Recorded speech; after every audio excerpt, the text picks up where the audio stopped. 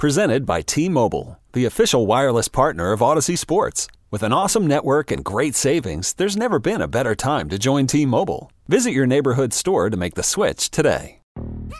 Yo, Trey. Kevin, what's up, man? You know, I've been thinking, what would have happened if the NBA never vetoes the Chris Paul trade to the Lakers and we get CP3 in the same backcourt as Kobe in LA? Well, you get a very happy Jack Nicholson, for sure. And the Lakers probably win a bunch more championships. CP3 finally gets a ring or two or three, and the Kardashian empire is forever altered. What did you just say? Hey, everybody, I'm Trey Wingo. And I'm Kevin Frazier, and we're teaming up on a new weekly sports podcast from Wondery, Alternate Routes. As former Sports Center anchors and current sports obsessives, we're consumed by all the what-if questions that make being a sports fan so excruciatingly fun. If you're like us, then you also live and die on the fallout from every drop pass. Or play call. Each week on Alternate Routes, we'll take a flashpoint in sports, break down what actually happened, then explore every alternate scenario and the ripple effects it would have caused. Follow Alternate Routes on the Wondery app or wherever you get your podcasts. You can listen early and ad-free right now by joining Wondery Plus.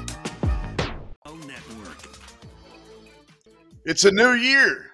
Happy 2022 to you and your family, along with Brendan Tobin down in Miami, Sean Levine in Kansas City, and the fights never stop. That's the best thing about the calendar. For some sports, the season ends. For fighting, it continues. We got boxing tonight.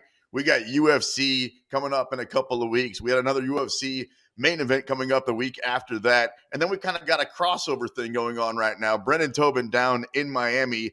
So I never give gifts for New Year's Eve. That seems like something ridiculous to do coming right off of Christmas, right? But apparently Jake Paul thinks that he gave a Christmas present to Dana White. What the hell's he talking about? Oh man, this is just like it's the beef that never stops. It's just Jake Paul is infusing himself in every fight storyline, and so him and Dana What's White. he giving him? So he's giving Dana White now an offer for him to fight in the UFC.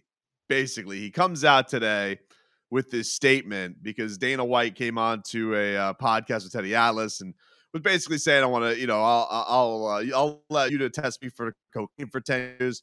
If you allow me to test you for steroids for 2, why Dana White would care if he's using steroids, I don't know." But then Jake Paul comes out today on Twitter with basically his list of demands if he were to come over to the UFC. And so he tweets out, "Happy New Year, Dana White. Here's a real challenge for you. I will immediately retire from boxing to fight Jorge Masvidal in the UFC if you agree to the following. 1, increase minimum fighter pay to $50K. It's currently $12K," he writes. Guarantee UFC fighters 50% of the UFC annual revenues. Provide long-term health care to all fighters. You previously said that brain damage is part of the gig. Imagine if the NFL said that. There are many UFC alums who have publicly said they are suffering from brain damage. You have 5 days to accept and implement the above by March 31st, 2022. Once implemented, I will immediately retire from boxing, enter USADA, their drug testing program, and agree to a one-fight deal with the UFC to fight weak chin Jorge Masvidal." And then he writes a little message to the UFC fighters. But those are his stakes, Sean. That's what he considers a gift to Dana White. All right, first of all, since it's a numbers show, what are the odds that this would ever actually come to fruition? 1 in a trillion? Well, I don't think that he's ever going to get the UFC to change their pay. But the interesting thing here to me is it does kind of open the window to say, hey, maybe I would fight UFC. Maybe if the terms were right, if the terms were under, if you just lined them up perfectly, maybe he would cross over into the octagon. And I do think that's something that Dana White can't turn down. So while I don't think that Dana White's going to, change over their entire financial formula of what they've been doing for years, if Jake Paul is kind of opening the door to say, hey, I would step into an octagon to fight Jorge Masvidal, all it takes is that window. We saw this with Conor McGregor and Floyd Mayweather. All it takes is that little window, and then maybe all of a sudden we're talking about Jake Paul fighting in MMA. But that was different because that was boxing. So that was his cash cow, talking about Conor McGregor going over to another sport and they kind of share the revenue. This would be inviting Jake Paul into his backyard, into his octagon. What would be the chances of that actually happening? Because I'm not saying there's a beef. I know this is media fabricated stuff oftentimes, but I don't know that he would welcome Jake Paul with open arms that easily, but he could definitely make a ton of money off of it. Well, listen, the guy that let CM Punk have two fights in the UFC. Touche. Like, you can't like. I get it. Like, I love the UFC because we usually get the more credible matchups. It does it better than boxing. We usually see the fights that we want to see, but they've done wacky stuff also. They've had Kimbo Slice come onto the Ultimate Fighter. They've had CM Punk. It's not something that they've completely dismissed all the time. So could I, completely say, oh, no shot Jake Paul fights in the UFC? No, I don't. I think the window's there now, man. I think Sean, like, and especially if you have Masvidal now going to Dana and be like, hey man, this guy wants to fight me. I want a piece of that pay-per-view. I want to be in on that fight. I think the thing that really Dana White's going to have to put aside is, this guy who's been bashing you in the media. Do you want to become partners with him? And that's the interesting part of it. Who wouldn't watch, though? Like, we can all say that, oh, it's Jake Paul and he's the Disney kid. I want him to get his knocked out or whatever. But when it comes down to it, and you can talk about the pay-per-view numbers, and I think that a lot of people would be very interested in that crossover. Let's stay in the octagon here for a minute because there's a lot of stuff going on. Then we'll talk about BT, a couple of heavyweight fights that we got going on tonight. By the way, it's Tapped Out here, the first edition in 2022 here on the BetQL Network. Appreciate you guys watching us on the Twitch app.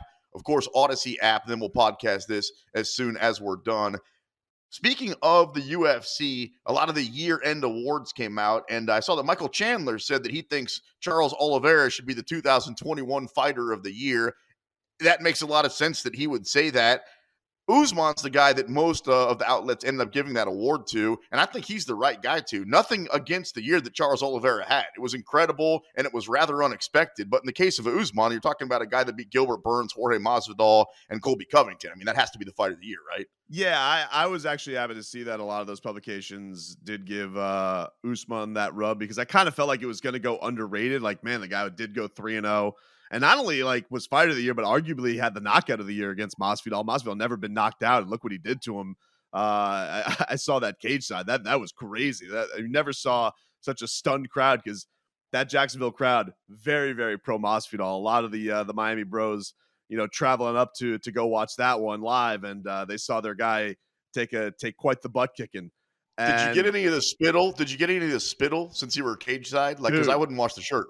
I didn't get the spittle, but I definitely saw it all flying off. Like, it was like, in whatever kind of K you want to put in, 12K. That's how clear it was with that shot. It was gnarly. But yeah, I agree. I think Usman's the guy. 3-0. He's been an incredible champion. But I do think that Oliveira's had a hell of a year. Like, he's got an argument. I just think that Usman's got the better one. Female fighter of the year has to be Rose, right? I mean, she did take care of Zhang Weili not once but twice.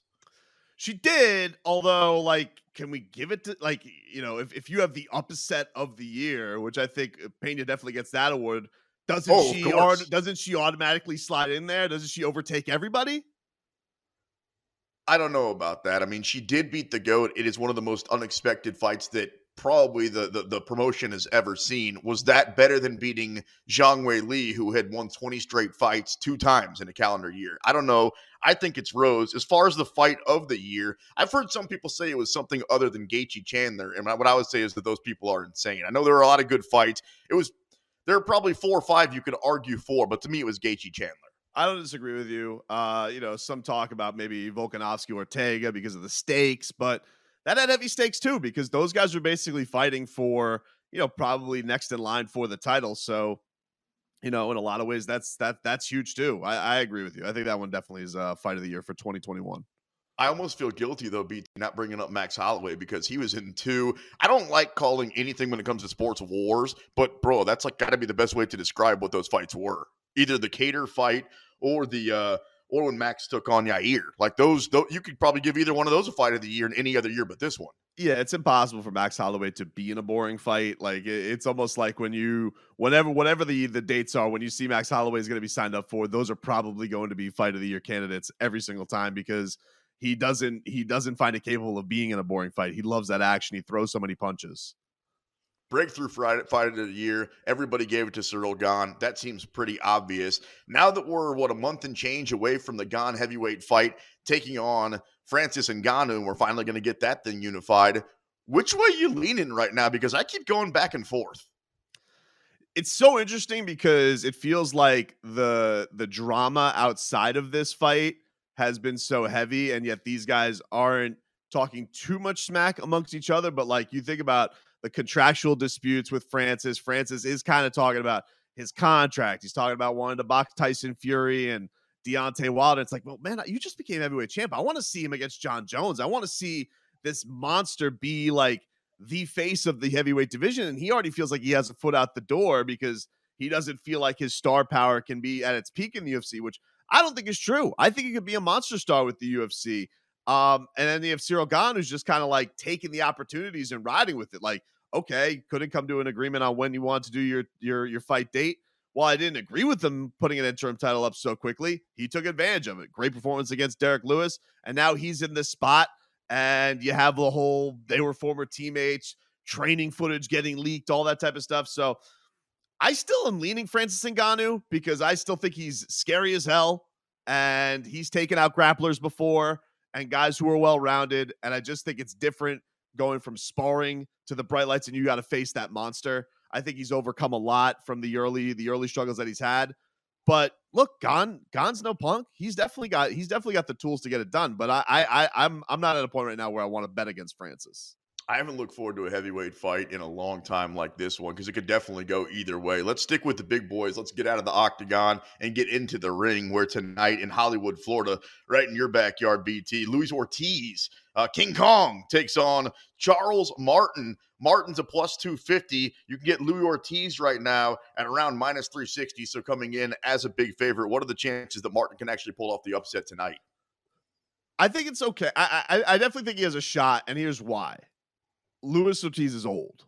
Like he was old when he was taking on Deontay Wilder. Now he's old. And you're not talking about a fight that has quite the stakes they did when he was knocking on the doorstep of becoming world heavyweight champion. That's not to say that he's overlooking Charles Martin. It's just to say, hey, Father Time catches up with everybody. And you have two guys here who are southpaws, long reach, and a lot of the times that's their advantage going into fights. Hey, you're going to have the weirdness of going up against me. I'm a lefty. I'm lanky. It's going to be tough to go against me. Now you have two lanky lefties going up against each other. So could Charles Martin take advantage of that? If Luis Ortiz is over the hill, if he goes, I think we're going to know that probably in the midst of this because it's tough to tell with that. But, you know, in my mind, Luis Ortiz is the better fighter. Like he just has he's got the better skills, has the better resume, scarier dude, but he's old. And that has to be accounted for in a fight like this.